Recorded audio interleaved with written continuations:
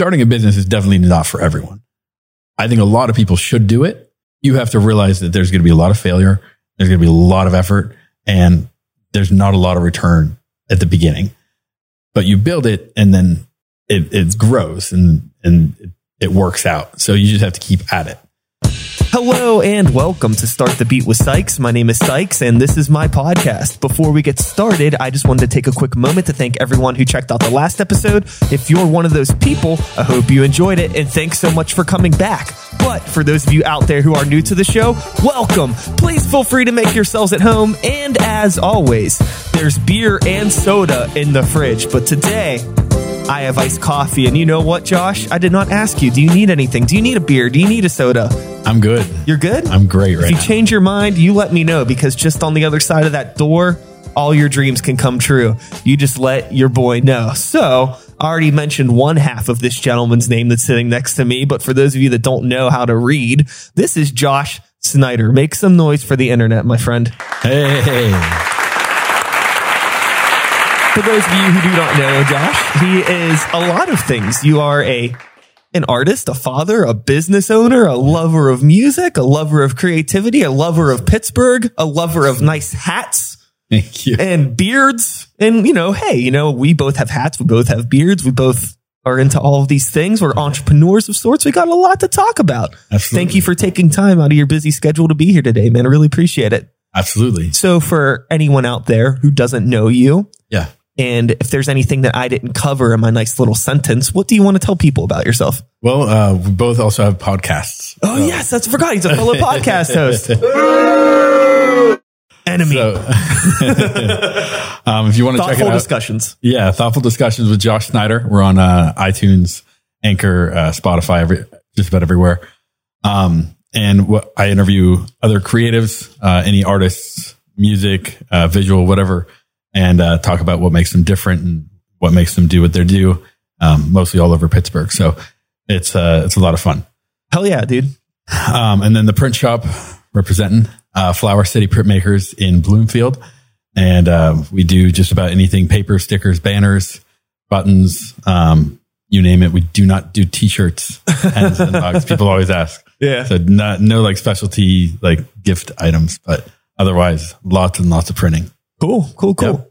And, so all that stuff aside, there's so much we could get into. Yeah. But aside from the podcast, yeah, aside from the business, what is the personal life of Josh like? What do you do when you're not doing all of this other shit? I try to keep myself busy. Like that's kind of the mode that I'm always in. Uh-huh. I'll take some time and, binge a movie, or I'll enjoy and relax. You have to have some unwind time. But art is one of those things that I do to unwind as well. So, and work, like it sounds crazy, but there's things that you can do that are kind of therapeutic. And I've been a small business owner working for myself for 12 years. So I've kind of found what things I can work on. I'll do deliveries. Like I'll go out and do deliveries, and it's just like I could be out there on the road. People can call me if they need questions for me, but I can just go and have to not think about it and just do my thing. It's so funny how after you spend so much time working for yourself as you have, how your thought on the concepts of things like relaxation and me time, how it changes and shifts. It's a totally different thing, all the time I'll talk with people who maybe just don't have the same mentality as me. Yeah. And they are always asking about like, how do you get things done? And it's just like, for me, like editing podcasts is relaxing. Yeah. It's not like a chore. It's like, it's super relaxing to me. It's like, okay, well, I get to just keep up my chops on audio and video editing and just get to chill out. And like, I could edit a podcast with one earbud in, sitting on the couch watching a movie. Yeah. Like I can do both. There's ways to like multitask and just find, I don't know. I don't know if it's me finding new ways to relax or if I've just tricked myself into thinking it's relaxing over the years. Could be either. Yeah. I got some really good advice when I was about 18, and this guy named Daniel Verdugo, And he told me, figure out what you do well and then find other people that can do the rest, basically. And so that was probably, figuring out what I do well has really enabled me to do those things and do them good, and then find other people that can do better at the things that I don't do that good at. Sure. You know what I mean? Sure. I think that's great advice. It's really, really difficult for people, I think, in our position to maybe sometimes let go of control, or, it takes so much time to actually find people that you can trust, or people who will actually follow through with what they say they're going to. And I imagine you've dealt with it a lot, being somebody that has worked for yourself as long as you have, because you have employees and people that business partners or of sorts, I imagine, and things where it's like, sometimes it works out great and it's awesome, but when it doesn't work out, man, it's a fucking nightmare. And I imagine it can be. Yeah. I mean, there are some tough conversations that have to happen sometimes.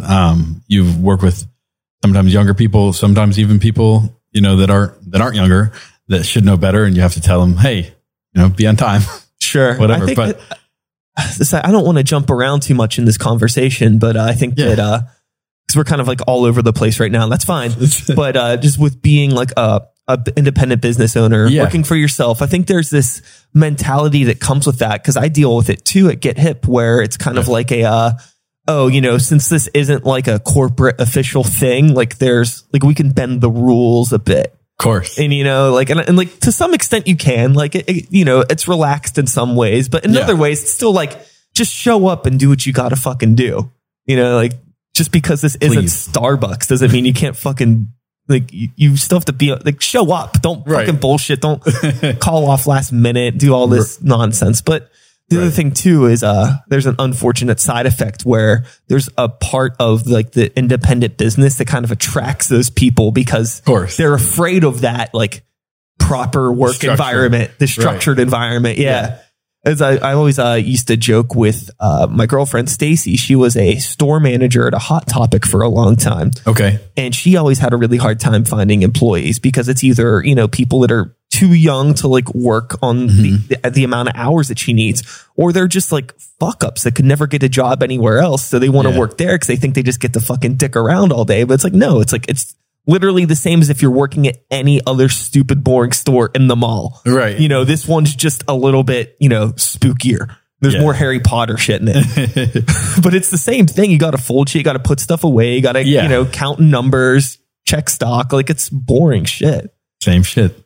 A job's a job. Yeah.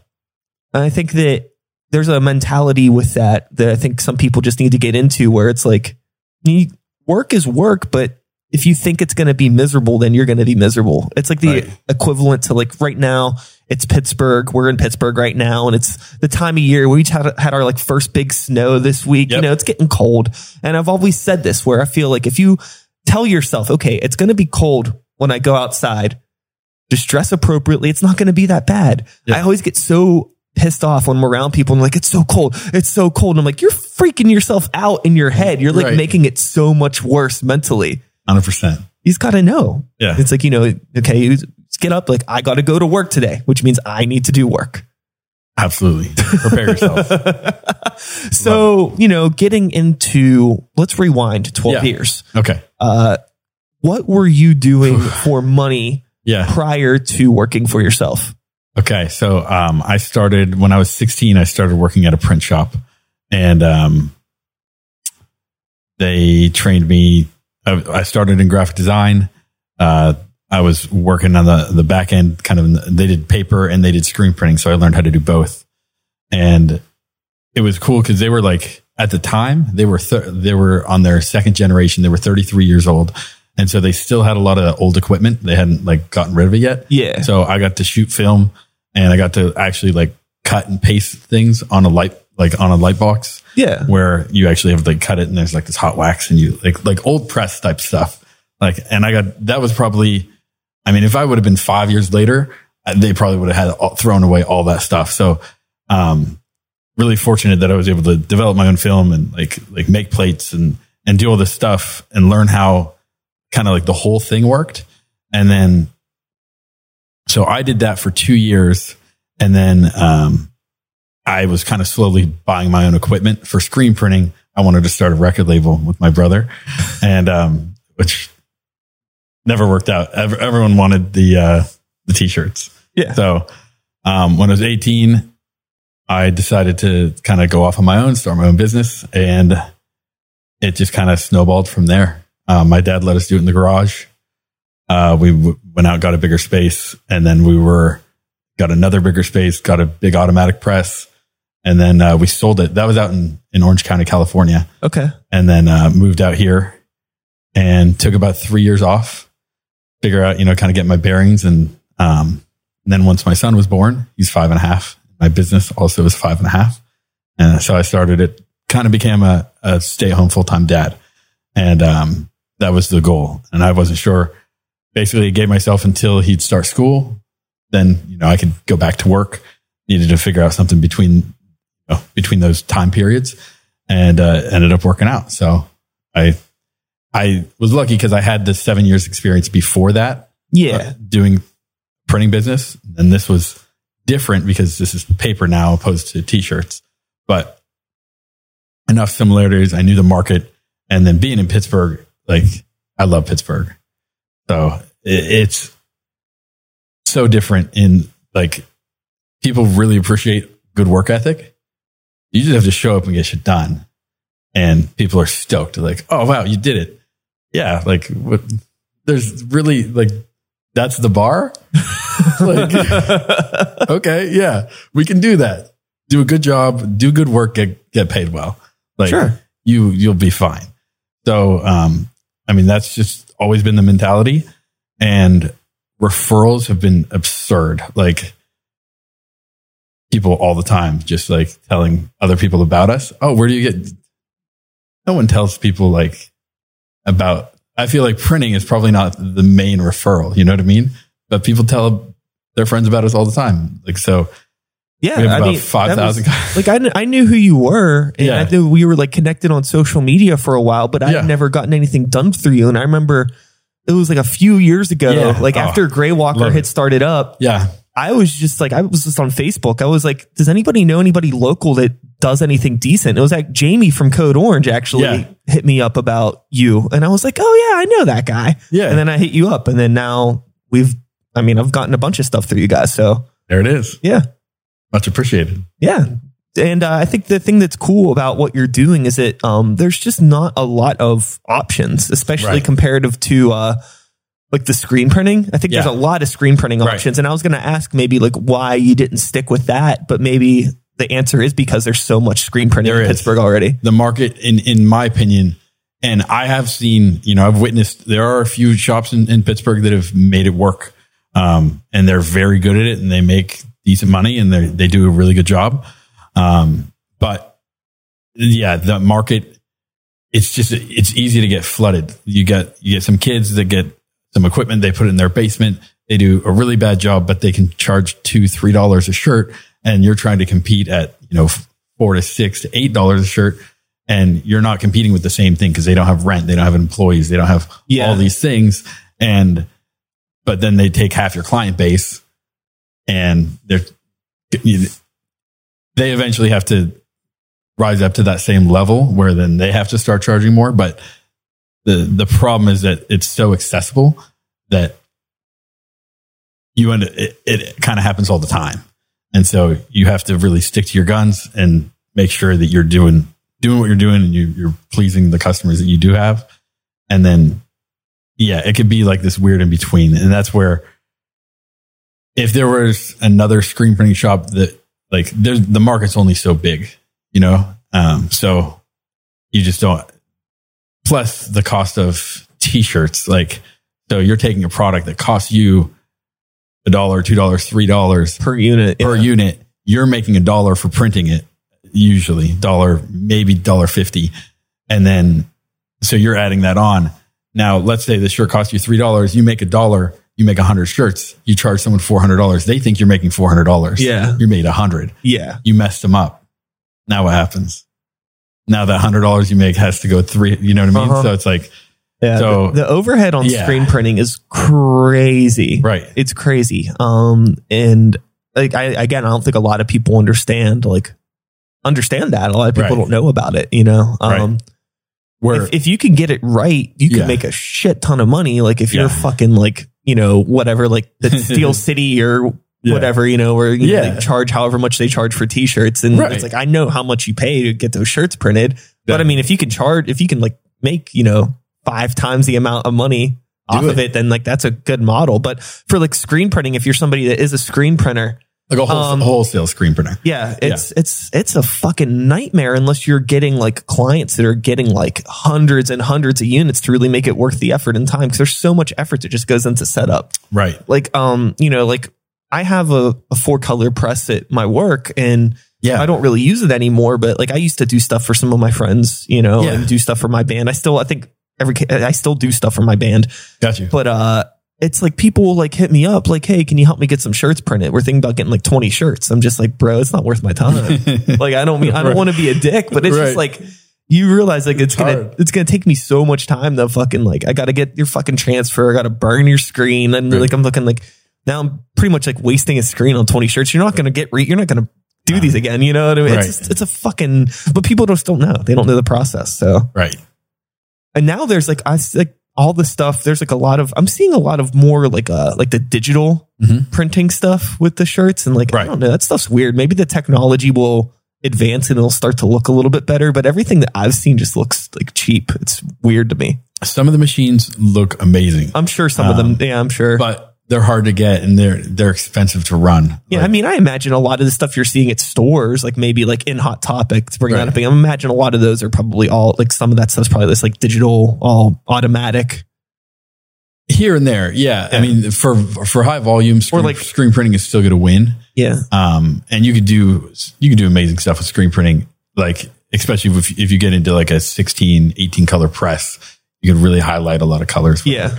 But where the direct to garment printers really, like, if you do just want one shirt or a dozen shirts or whatever, if you want them quick, they can make you a few shirts very quickly that look good. Yeah. So like I have a friend out in LA and he does stuff for like as props and he's busy all the time because he works with the different studios and they just want one shirt. Yeah. You know what I mean? And so doing things like that, working with bands that just want 20 tees. You can do that. You can charge them a little more. Maybe you do charge them $8 a piece, but they're getting a full color graphic and they're only getting 20. No one else is going to do that. Yeah. So, there is a way to kind of win on those, but it's hard. Like it's still hard, because you are competing with screen printing. I think no matter what, it's hard. Even like with the record business, you know what I mean? Like we have, I work for a record label. We have a store, and I don't think people will see a record in our store. We'll say it's $35 for some Beatles record. Sure, and people buy that record from us and they think we're making $35, but we're not, what I mean? We paid $28 to get the record, right? You know what I mean? So we're maybe making $7 off of it. But if you take off, if you there's lights and employee shipping, all that stuff. It's like, we're making maybe $4 or $5 off of a $35 transaction. Right. That's way, like, a lot of people don't think about that with the record stores, but so it's like, the used records is a different story, but like for new product, you're not making anything. Yeah. Nothing. And employees can kind of look at you the same way. They're like, you made $1,000 today. I'm like, hey, yeah, we spent $952. Like, yeah. What are you going to do about it? Like, we gotta, there's always costs. There's always, you just got to make sure that you got to keep up the volume. That's the thing is like, anytime we, it's even like playing in a band, like touring, like, like, oh shit, we made $300 tonight. Right. We spent $150 getting here. Right. So, we got to keep playing shows, and then over time, the pennies will start to add up. Exactly. But there's so much expense that goes into all of it. 100%. So you started doing this pretty early then. Like it seems like pretty much like obviously the majority of your life has been in the print world. Yeah, I was spray painting on t-shirts when I was 12. It sounds very California and somehow I don't know how, but it just does. I get you. Yeah. like very skate park. It was. Yeah. We were that was part of it. Yeah. So like what is your mentality of like California now that you've been on this side of the country for so long? Do you ever go back? Do you miss it? I do. I love going back because I can go back for like a week at a time. Yeah. And stay with family. It doesn't really cost that much. But I wouldn't want to live there again, even if I had the money to. And I have a, like, so now it's been 8 years since I've been in Pittsburgh, and my thought process on, you know, how much I love Pittsburgh and how much I love California, it's kind of shifted here and there. So I absolutely love Pittsburgh. Yeah.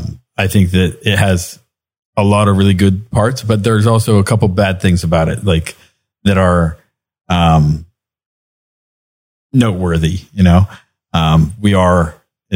People say like the Pennsyltucky kind of thing, where it's a little bit more, I won't say like, I guess, more Republican, I guess, like, sure. I don't know exactly. Sorry. Not trying to offend anyone. I don't think anybody should be offended by that. Where it is what it is. Yeah. Right. Where California is obviously a lot more Democrat. I mean, neither one is wrong. Both have good parts, but Pittsburgh it kind of swings one side. And then also with like racism, like I never really experienced racism like in Pittsburgh as I did in California. California, white people are like a minority, not a minority, but like you have, I think the stats when I left, it was like 52% Hispanic. Okay. You have a good portion of Black, good portion of Asian, and then white people. And so like, it was never like, it was when I was growing up, I was born in 86. I mean, I remember the riots in LA. I remember like there's definitely racism there, but as a kid growing up, I learned very young to not be racist, where like, I feel like here kids aren't really learning that as much, or maybe they're 10, 15 years behind. I mean, I was born in 1985. Yeah. And I grew up in Wilkinsburg. Okay. So, I mean, like I was around, I mean, if I would like go up the street and play, like I was definitely one of a few white kids. Yeah. Yeah. So, I mean, like I grew up in a pretty diverse environment. Like, you know, I didn't come from like a majority white suburb or anything like that. So, I mean, definitely with me and my family, it was very much like hey, like, you know, racism isn't cool, but there was definitely, because of like the neighborhood tensions of my family, there was definitely some people in my family that were like, you know, basically, yeah, racism is cool. Yeah. Like, you know what I mean? Like definitely some people in my family. And it's just like, it just boils down to like, you know, tension in, you know, lower income neighborhoods like I came from, and people that aren't patient enough to have discussions with other people. So it's just like, oh, you know what, you know, they're ignorant because they're Black, or, you know, fuck you because you're the white neighbor, or fuck you because people just don't take the time to talk to each other. Right. And that's what I really think it is. I don't even think it's so much like intentional racism, is more like unintentional ignorance, and just like, you know, people avoiding a problem versus talking about it. 100%. I grew up around a lot of that. Mm-hmm. So figuring that out, that's been interesting to navigate, because it definitely wasn't something I expected, because like basically I didn't grow up with that. And then to have that be a part of, I guess kind of like the white culture here in Pittsburgh, I was definitely taken back. So, I also think everything's a lot more amplified now because of the internet. That's true. So you get a lot of, everybody's feelings in general, whether they're positive feelings or negative feelings, like, you know, so much more about it versus like, you know, when we were growing up, it just didn't exist. You just had like your bubble, but now like we don't have bubbles anymore. You know, we're swimming in like, we're like the world. It feels like we're in like a really crowded pool. Right. And we're just in everybody's stuff is coming off their body. It's floating in the water and it's getting all over us. And like, you know, we try to scrub it off at the end of the night, but you don't. Right. Because like you can't, because like even your showers at home, like your time that you spend at home, the metaphorical, your shower can be literally like a metaphorical, it's still raining on you all the time. Everybody's shit. So, to bring it back to California. So I have an opinion about people that are like first generation, or like people that their parents moved out to California and then they had kids and then they grew up. So that'd be me, versus people that moved there on their own accord. Okay. And then, so California is not very old. Like Pittsburgh, there's been people here for hundreds of years. And a lot of people don't move too far away from home. They still have neighbors that their family grew up with and like family close by. And California is not like that at all. So there's a mentality like, I can be a jerk to you because I'll never see you again. There's so many people. There's 17 million people in LA and Orange County. And so you probably can cut everyone off and never see them again because that's just how it is. There's just so many people. So there's this weird kind of vibe where everyone's very selfish because it took them a lot to get there.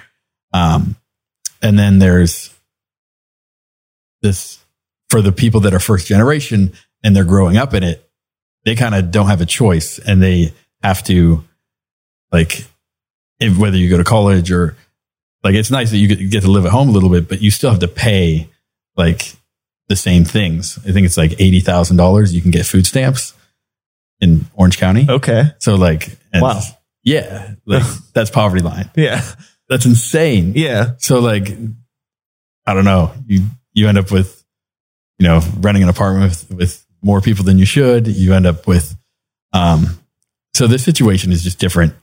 There are good people there, but I feel like it's fewer and farther between. And it's just, it's a harder environment to grow up in. I think if you go there, with intentions to like, I'm going to go there and whatever you want to go and make it, you want to go and enjoy it, whatever. If that makes you happy, you're winning. Like that's fine. I'm not knocking California, but when you are that first generation, you grow up in it, you don't appreciate it the same because whether it's 72 and sunny sure. and you can wait and go outside the next day because it's going to be 72 and sunny the next day too. The beach is going to be there. It might get a little rainy, but like it's definitely not the same. We're here. We have our seasons. As much as people might bitch about the winter, you enjoy having that, like having the seasons, having it. It's refreshing because then you get to enjoy your days outside. I enjoy the snow. I enjoy the rain. So it's very different and both have their good parts by all means. Was there anything specifically that brought you to Pittsburgh? So my mom was born and raised out in Mount Lebanon. Oh, okay. So I grew up coming out here all the time. Okay. And gotcha. So that was my pull, to kind of come out here. I'm the youngest of 5. My oldest brother has lived out here for 20 some years. And then, my closest brother, who I was business partner with for the screen printing shop, he got married and moved out here. And so I joined along. That makes a lot of sense. Yeah. So with the business side of things, and now, you are established, you're here, and you're working. What are some of the, at least getting set up here in general? Yeah. Was there anything that you found like surprisingly easy about setting up a business? I mean, the basic stuff is kind of the same, like as far as the paperwork and whatnot, but the community is definitely different.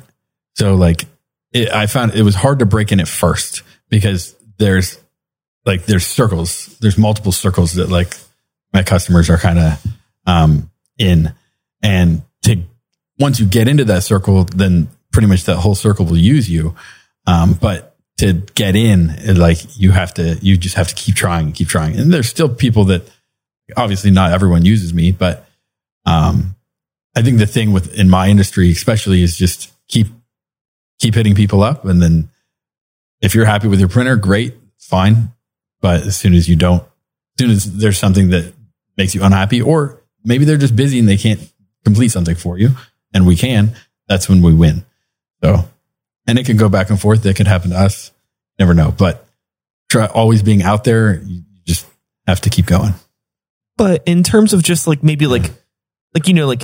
getting finding a space, getting a building, all that sort of stuff, do you find that to be something that was difficult for you or was it easy? Because the reason why I'm asking this, because I think there's a lot of people that probably would want to work for themselves and want to have a business. Okay.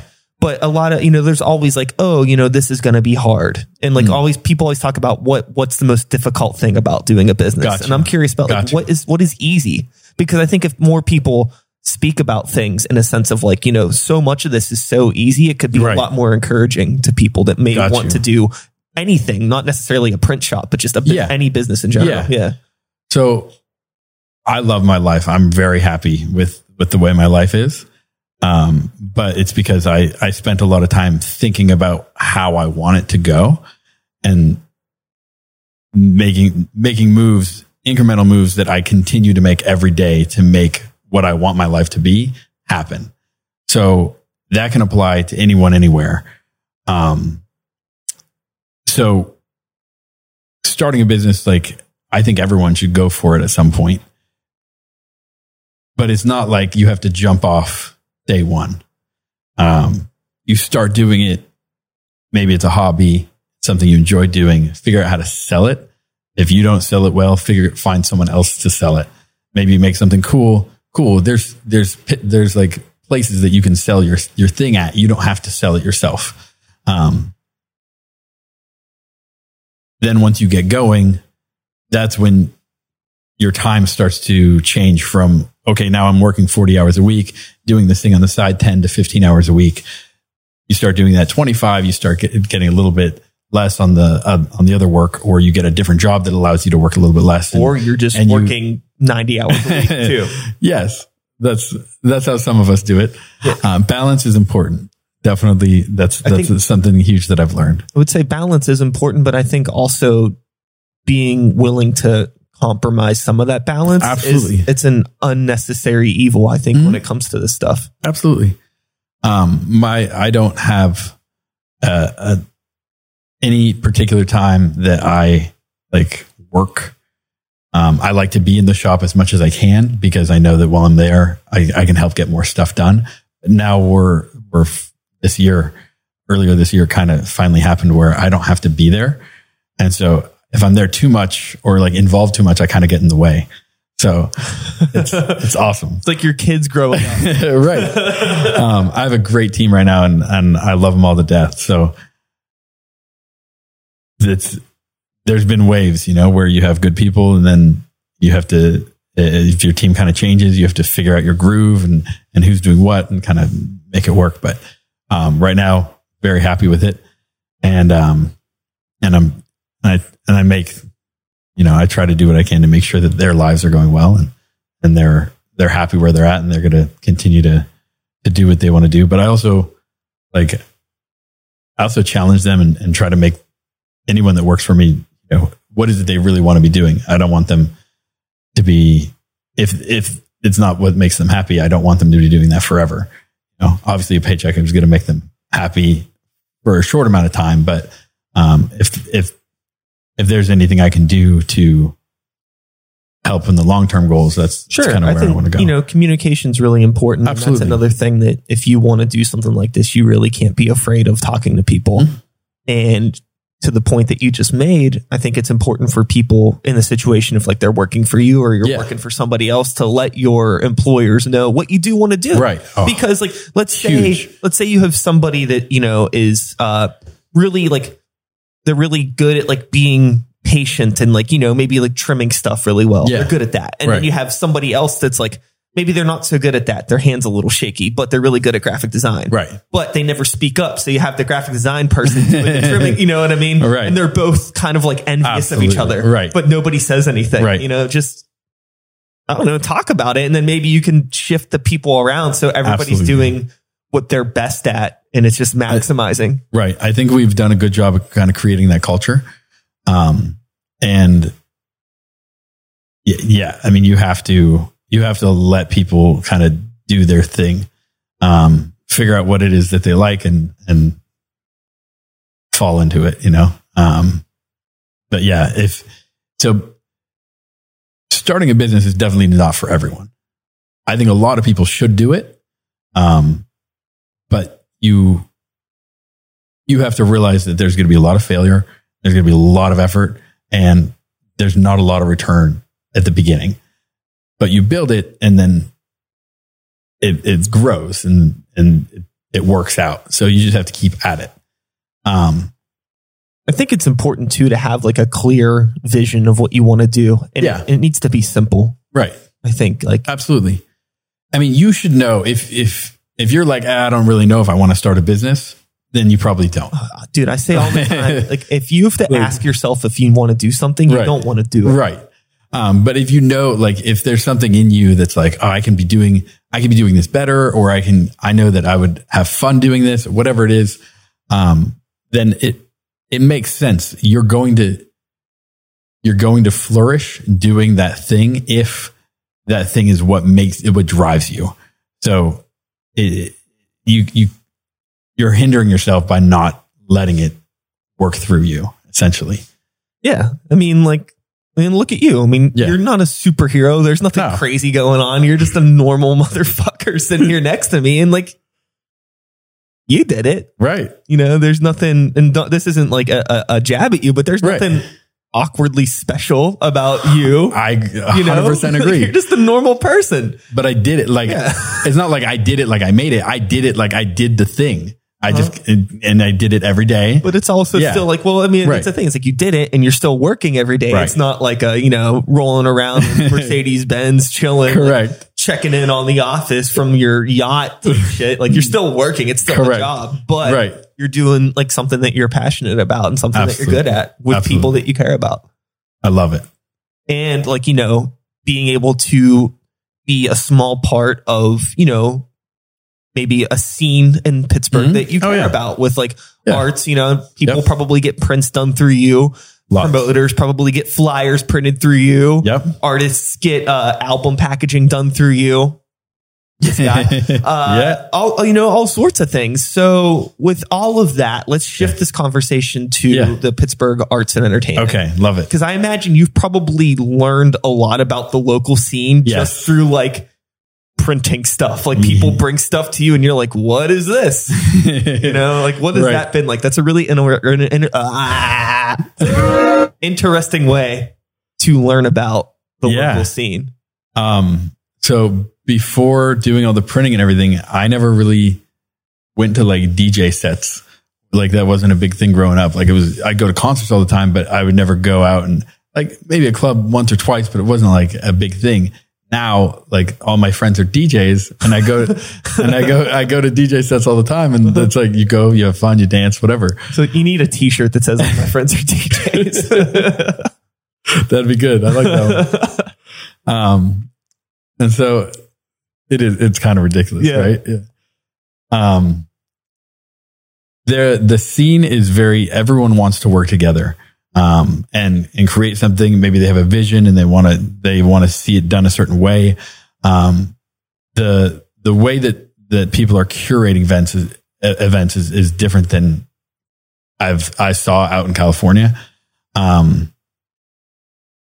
They want to create a vibe. They want to create an opportunity for people to be there and whatever it is that they want them to experience. Like some of the people that we have are very good at creating those experiences. So,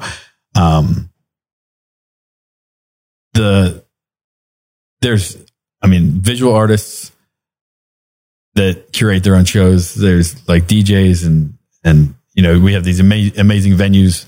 Some of them that recently opened or reopened, like Thunderbird and Roxy. And there's older venues that have been holding it down. I mean,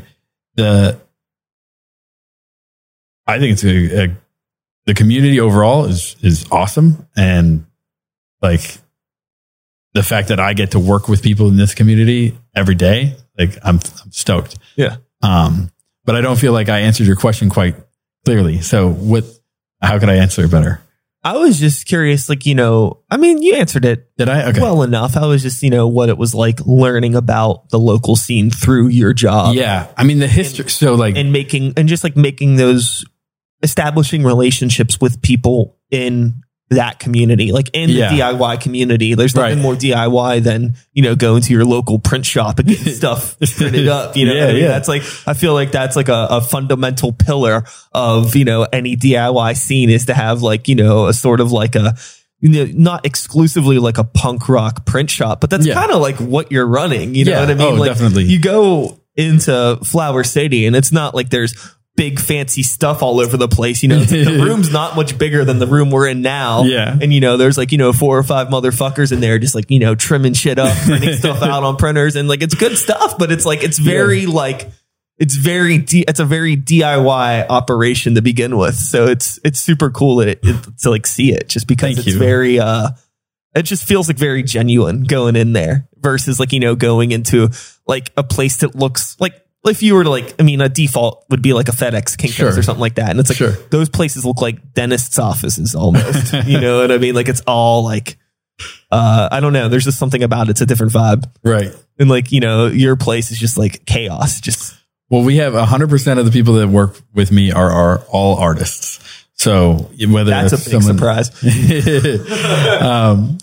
whether you're answering the phones or cutting down paper, whatever it is, every single person is an artist in one way or another. So I think that makes our print shop a little bit different.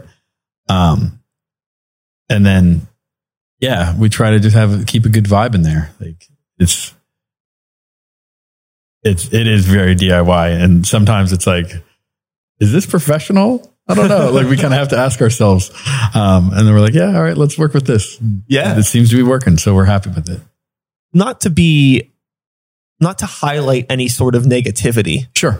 But from just a personal curiosity, you know, being, you know, a business such as yourself, we talked a little bit about, you know, how running a business like you do, you can maybe come across employees or people that work for you. They're maybe like, oh, they don't take this so seriously. Have you ever had to deal with that with clients in terms of like people that are like, well, like maybe they'll like get stuff printed and maybe like not pick it up or like try to like haggle you on pricing or anything like that? Do you have to deal with that? Here and there. I think that the biggest thing is probably like graphic design, because the people that know like what graphic design is and how much work goes into it, they're all 100% of the time, the people that know, they are very respectful, but people that don't know how to do any graphic design and don't know what it means, they always question it. They're like, why is there this $35 fee? And we're like, because you didn't give us your stuff ready. And we told you before we started it, hey, there's going to be a graphic design charge.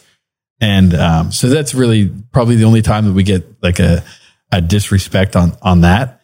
But in general, I'd say, I think we put a lot of information out to start with. So people know a lot about us and what we do.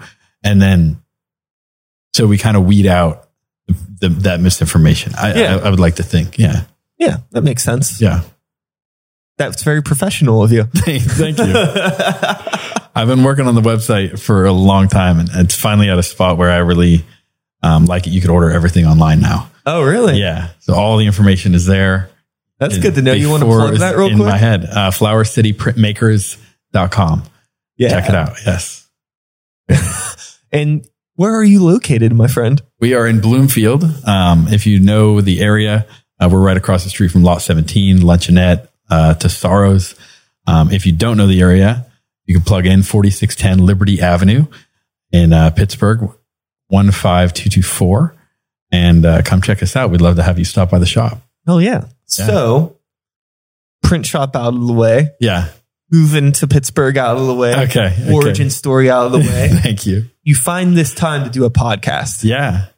Why did you want to start doing a podcast? Make time. Make time. Yes. You make time for the podcast. Make time. Yeah. You make time for everything. That's very true. Yes. Why, like, what was your inspiration for wanting to do that? And I'm curious if any of it had to do with like maybe coming across some of the people that you met through working at the print shop. Absolutely. So I think almost everyone that has been on has worked with me in one way or another.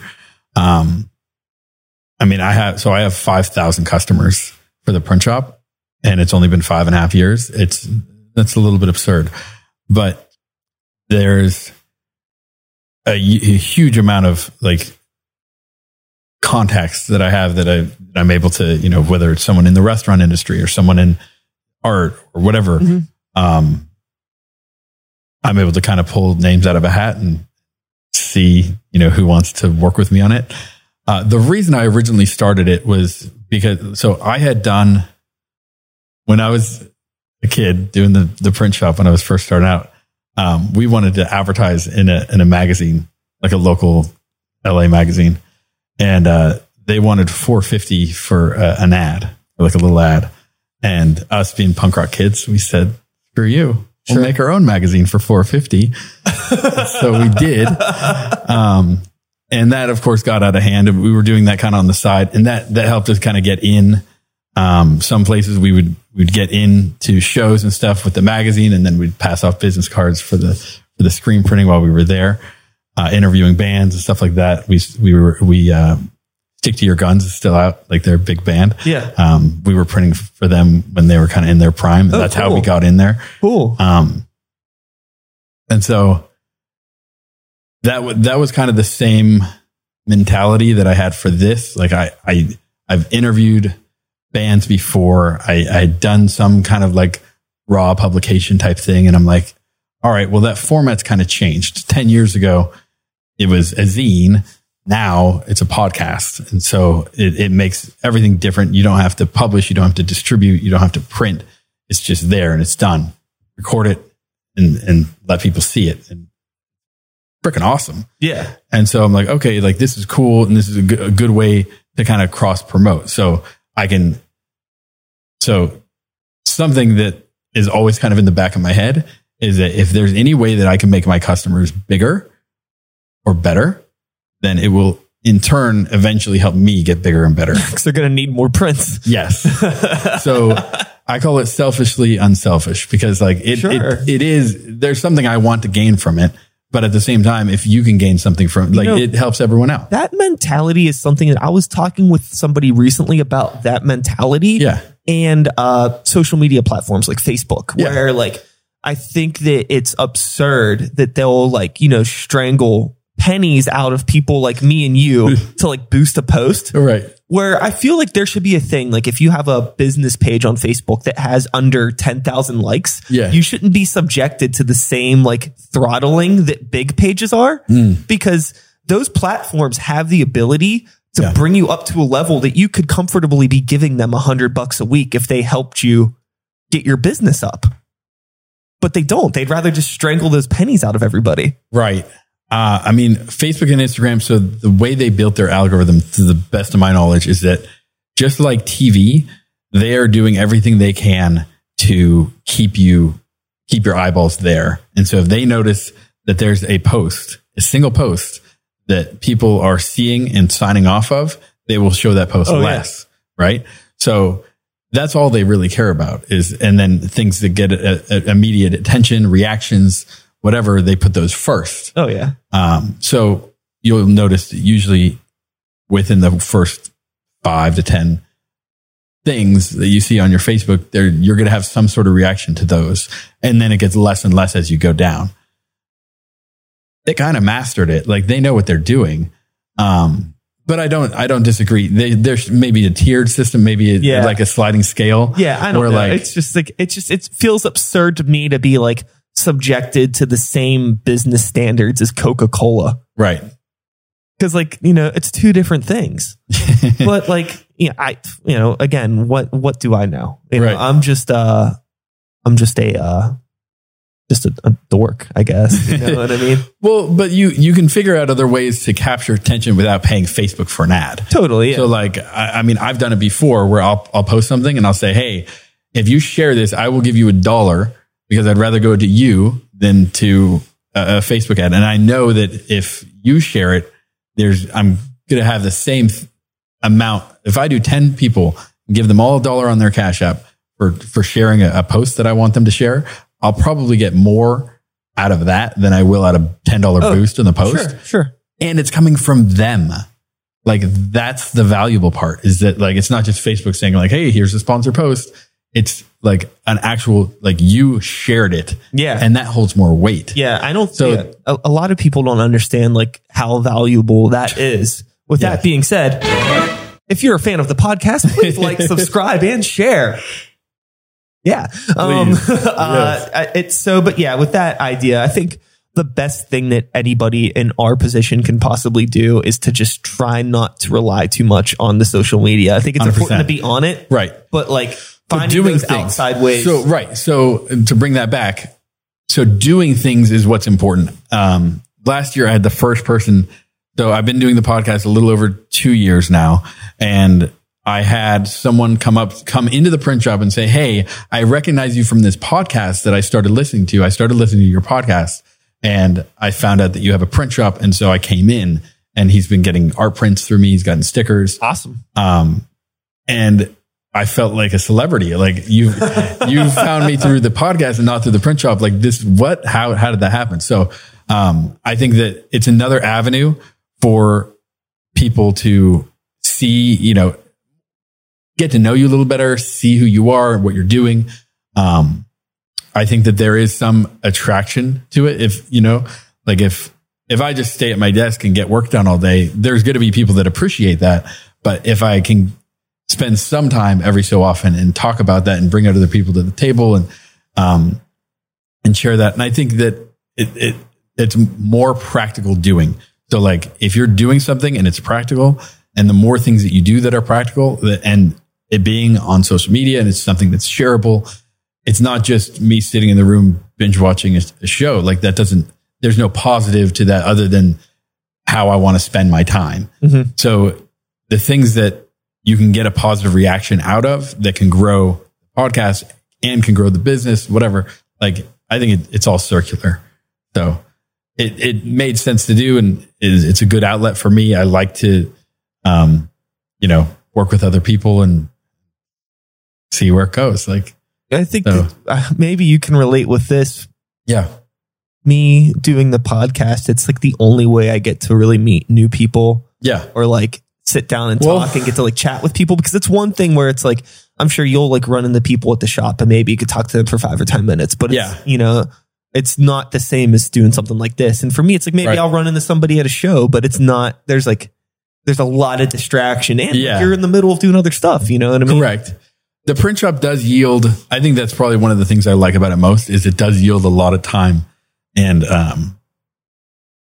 a way to meet people that are just starting out.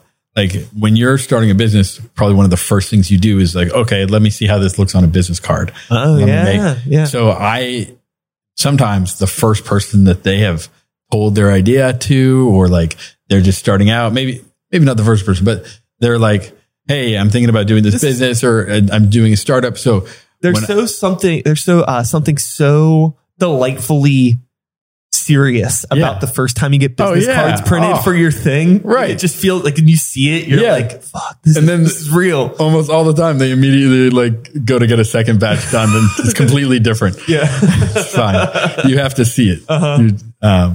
But if you put me in a room with someone that is thinking about starting a business or it had just started a business versus going to FedEx, you're going to have a very different experience. Oh, totally. Especially if they're interested in listening.